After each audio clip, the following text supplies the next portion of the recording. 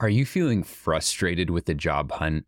Are endless applications and radio silence getting you down? You can now book me for $1 a minute for 30, 45, or 60 minutes. Don't need 45 minutes? Don't pay for it. Want to do 30 minutes now and maybe 30 minutes later? Once you progress, let's do it. We can conduct a mock interview. I'll help you format great responses that make a difference. We can improve your resume and cover letter to help get you noticed.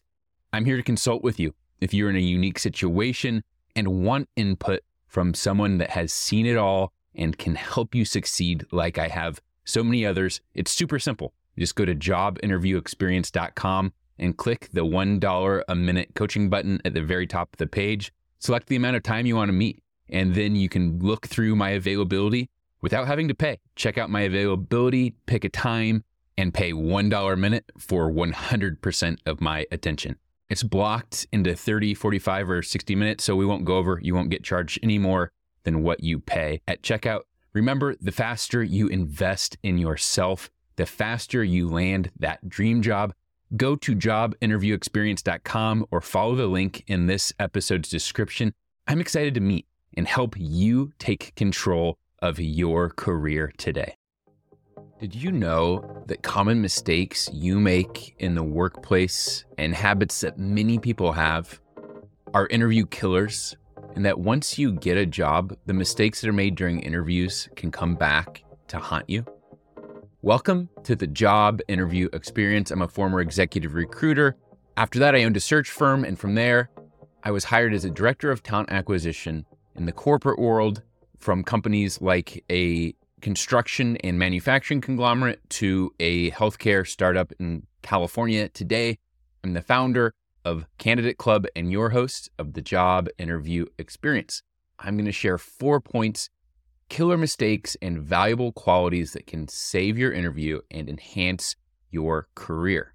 First, though, I want to thank 2 listeners that left Apple Podcast reviews by reading their very brief reviews here on the show. First one is from NAFJ something 9294 that said, I wanted to improve my interview skills and ended up in this amazing podcast. Thank you for sharing your knowledge with us.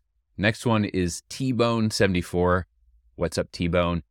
T-Bone says, such a valuable resource. The podcast offers such useful insights regarding the interview process. I recognize the need for a more comprehensive approach to my interview preparation. The strategies offered felt far more useful than a lot of the alternatives offered somewhere. Thank you for your support, T-Bone and NAFJ something. Now it's your turn to leave a rating or review on Apple Podcasts. Leave one today and I'll read it on air as soon as possible. I look forward to seeing these. And if you're a person of fewer words, you can just leave a quick rating as well. The first mistake that stands out right away in job interviews is maturity, or more specifically, social maturity, knowing what to say and what not to say. Working well with other people, taking criticism is a good thing. Knowing how to interact with people. Maybe office politics is a term that some people would use. I'm not really a big fan of office politics or the term, but it really is a thing. Conscientiousness, not being self-conscious, but aware of yourself. Wanting to work hard and do well in your job. How you respond to things is huge at your interview and the job.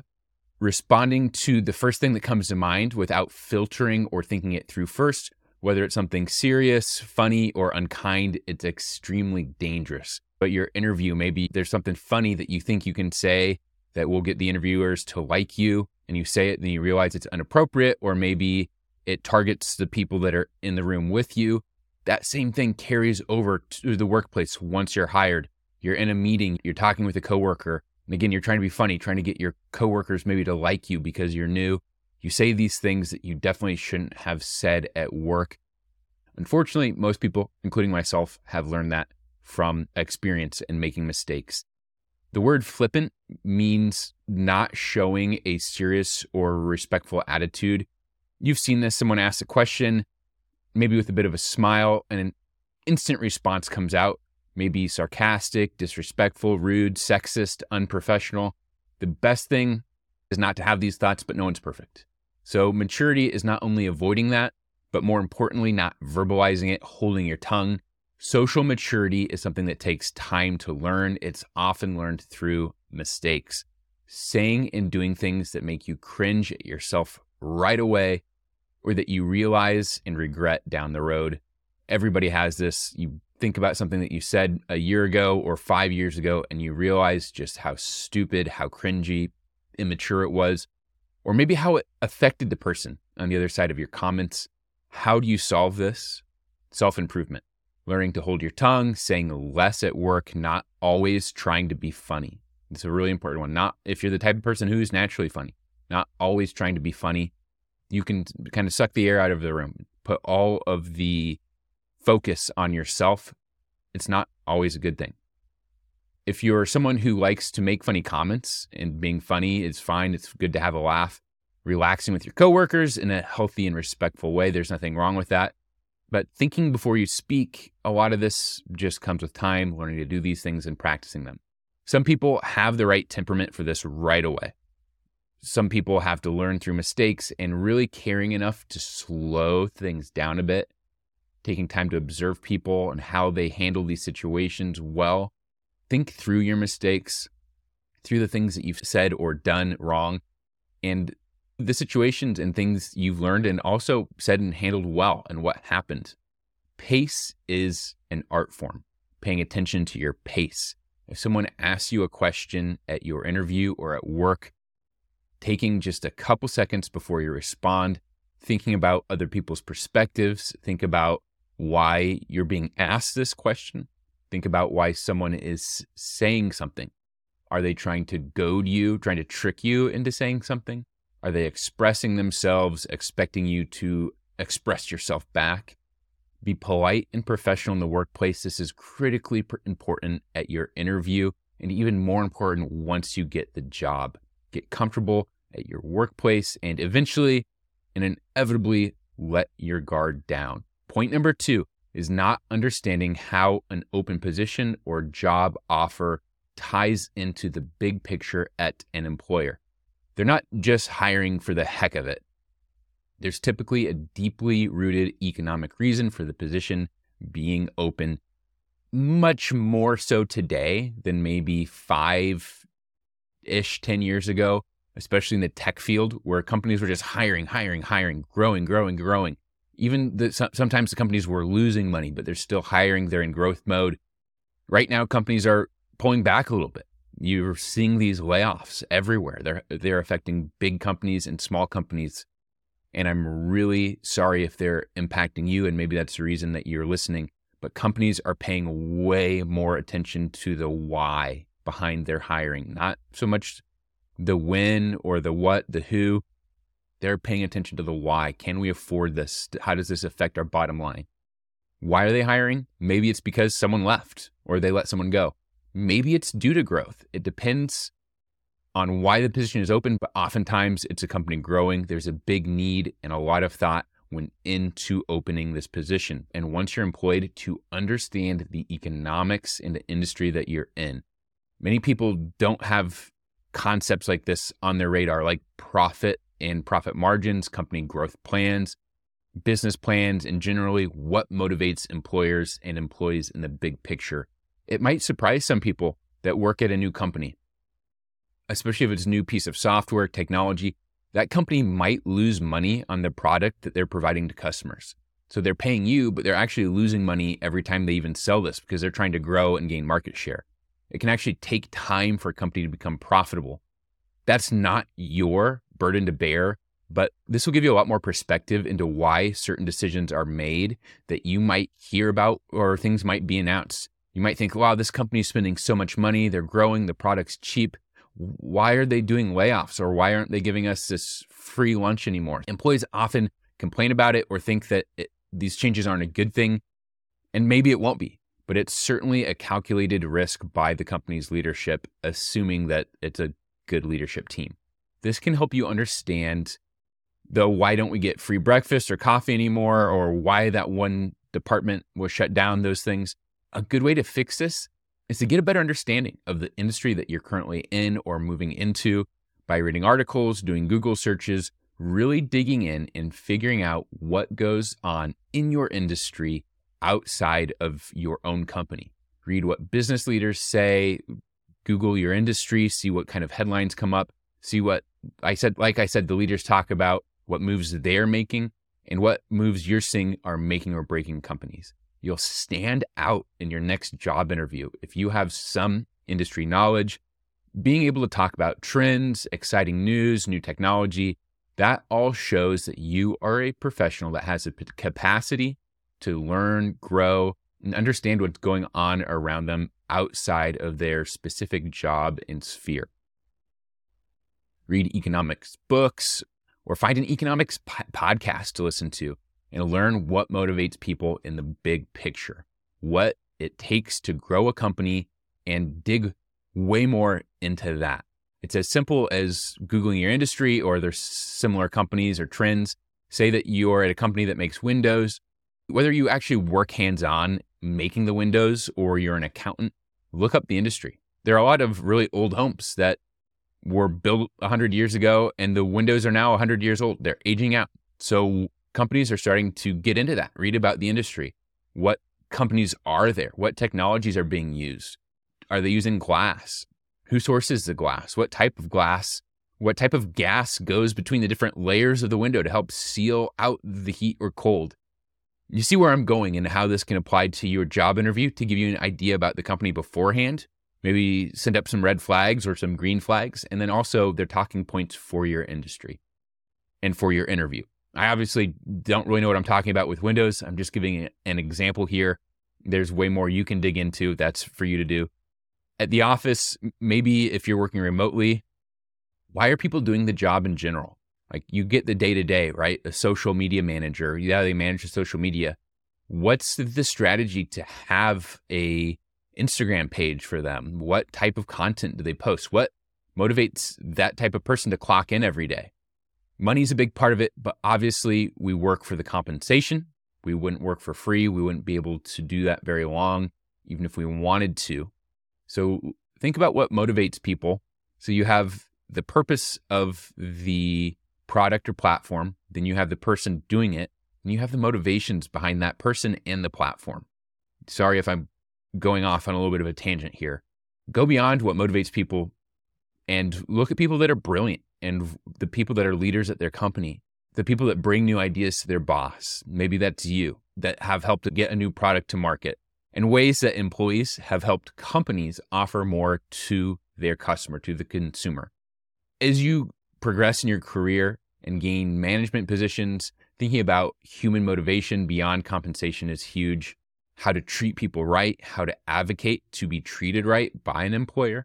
Try and learn as much from both perspectives as possible, both the perspective of the employee and the employer. It will help you with everything from negotiating your salary, understanding it from their point of view, asking for a raise, and being an irreplaceable team member that helps the company grow. Time to move on to point number 3. I was starting to wander a little bit there.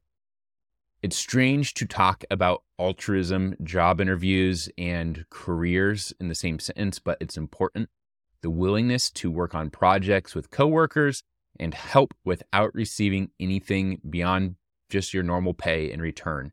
Investing time and energy into something bigger than yourself. An example might be if it snows, helping a coworker dig their car out or jump their car or helping them change a tire. You're not being paid to do that. Maybe it'll even make you late for work. Why would you do that?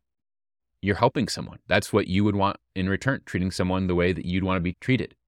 When it comes to the company, investing time and energy into something bigger than yourself. Situations like when your boss asks you to stay late or do more. If you have to do someone else's job for them, doing work beyond what you're paid for. This is delicate if you're starting to get a little bit mad at me. This is delicate. I've been there. I get it, because employees can be abused and employers can abuse people and make them do more work than they should. Let's look at this example from the perspective of an employer that you really love. Think about a job you've had where you thought the company was awesome. You thought the manager was great. This company treats people right. They pay people really well. They give you good PTO, so on and so forth.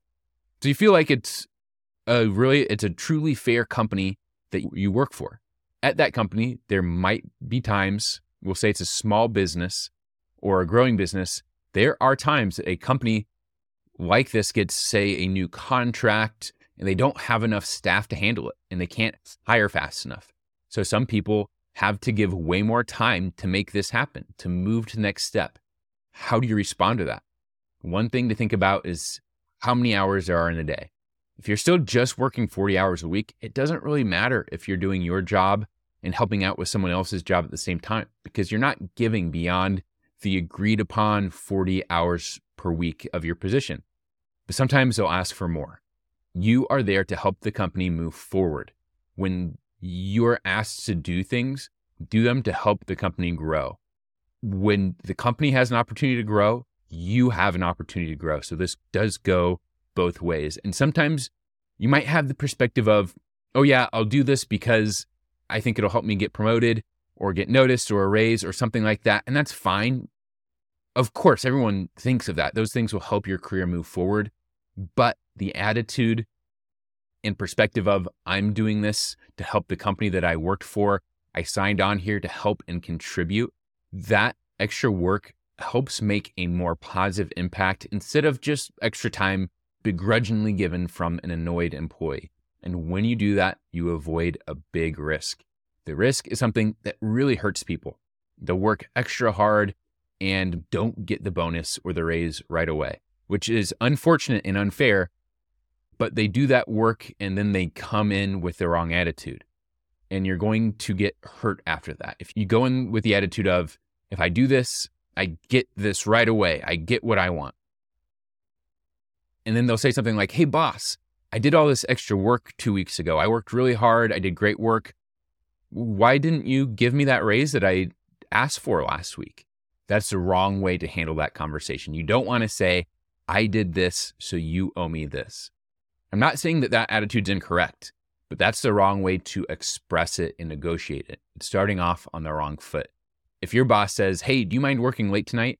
The first thing out of your mouth should not be, yeah, how about that $5 an hour raise we talked about last month? That's not strategic. Those bigger paychecks will come later on down the road, and they should come soon, especially if you handle this well and you're willing to help out and be a team player. Put the company first while you're clocked in. Maybe you have to do some work at home and do great work for the company. Why? When the company does well, you do well. I hope that I'm not hurting feelings here because some of you have been mistreated by your employer for far too long without being rewarded.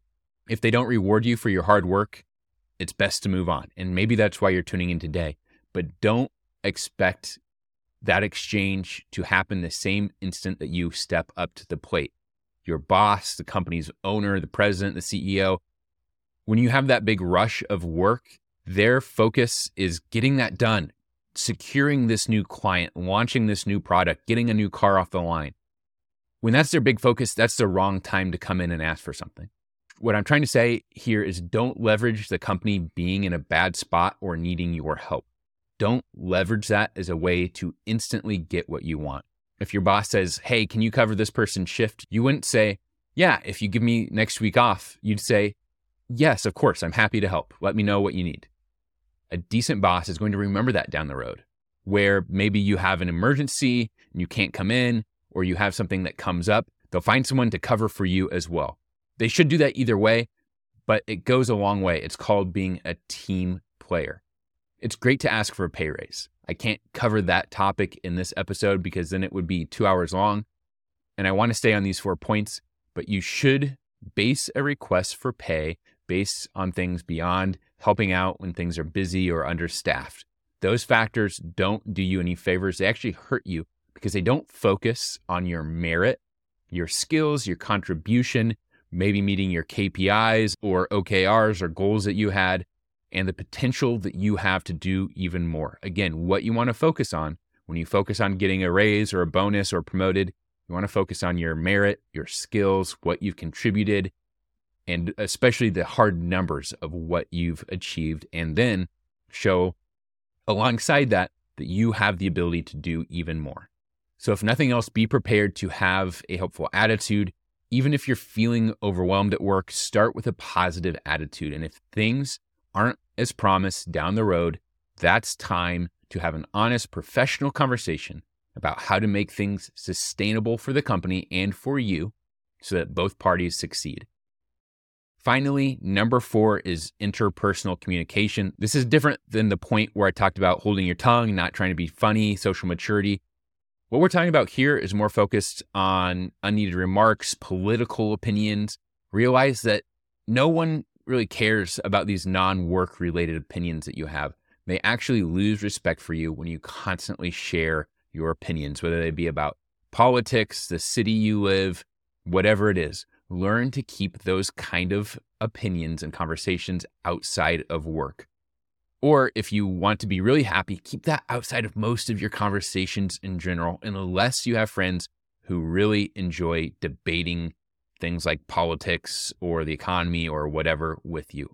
The next holiday dinner that you have with family will be much better if you just talk about something else. Keep it to yourself. Keep the long rants about Bitcoin to yourself or with your Bitcoin friends. Keep them outside of work, outside of family. Keep it to yourself or whoever feels like discussing it and is asking you about your opinion. Young people tend to bring up these things more often in conversations at work, at job interviews. Their passion for politics, their enjoyment of funny jokes. Just keep yourself out of trouble, save it. Let someone else make those remarks and get themselves in trouble, and then you take that opportunity to either get the job offer or get promoted to stand out as the best person on the team. Let other people form their own opinions. You'll be happier in the long run. I won't say that no one cares about your opinion because people do care, especially if they disagree with you. They care a heck of a lot. And when you share that, who's it helping? It's not helping them, and it's hurting you. This does happen in job interviews. People will say something like, because of this government and this law and this president, this bad thing happened and I don't like it. Or I'm not really into all of that, insert political topic here, crap. I know that you would never do that in your interviews, but you'd be surprised how frequently that happens.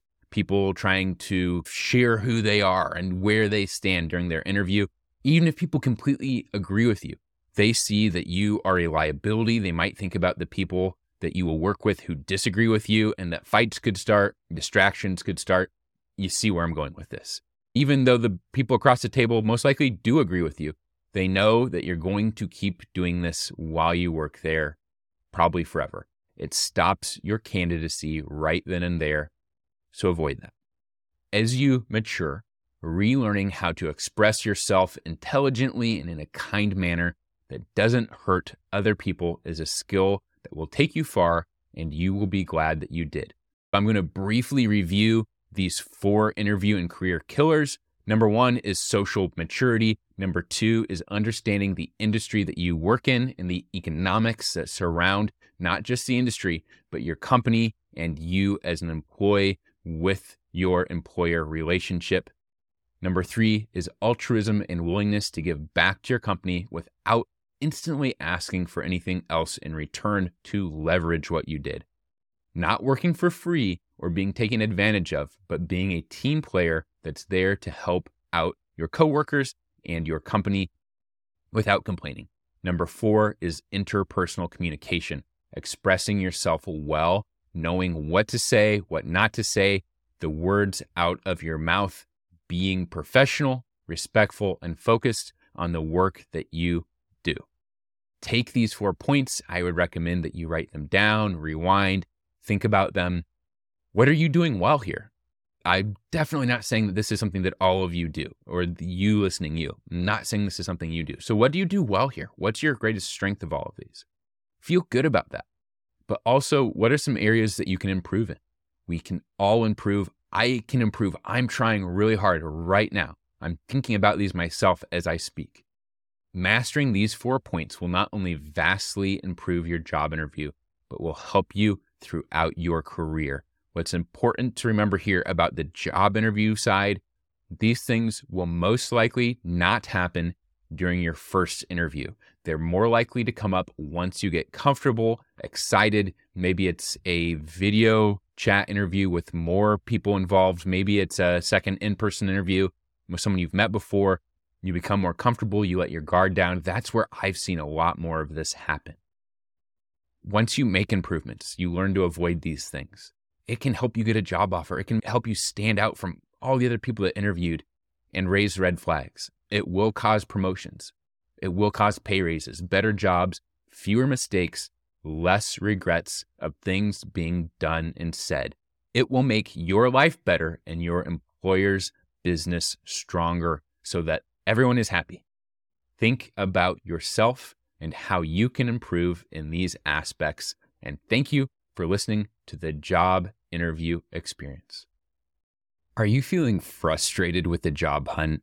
Are endless applications and radio silence getting you down? You can now book me for $1 a minute for 30, 45, or 60 minutes. Don't need 45 minutes? Don't pay for it. Want to do 30 minutes now and maybe 30 minutes later? Once you progress, let's do it. We can conduct a mock interview. I'll help you format great responses that make a difference. We can improve your resume and cover letter to help get you noticed.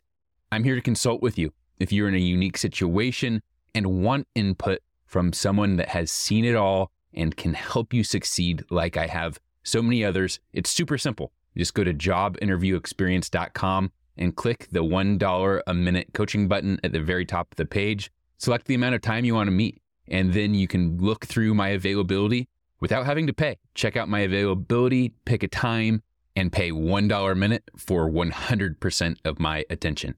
It's blocked into 30, 45, or 60 minutes, so we won't go over. You won't get charged any more than what you pay at checkout. Remember, the faster you invest in yourself, the faster you land that dream job. Go to jobinterviewexperience.com or follow the link in this episode's description. I'm excited to meet and help you take control of your career today.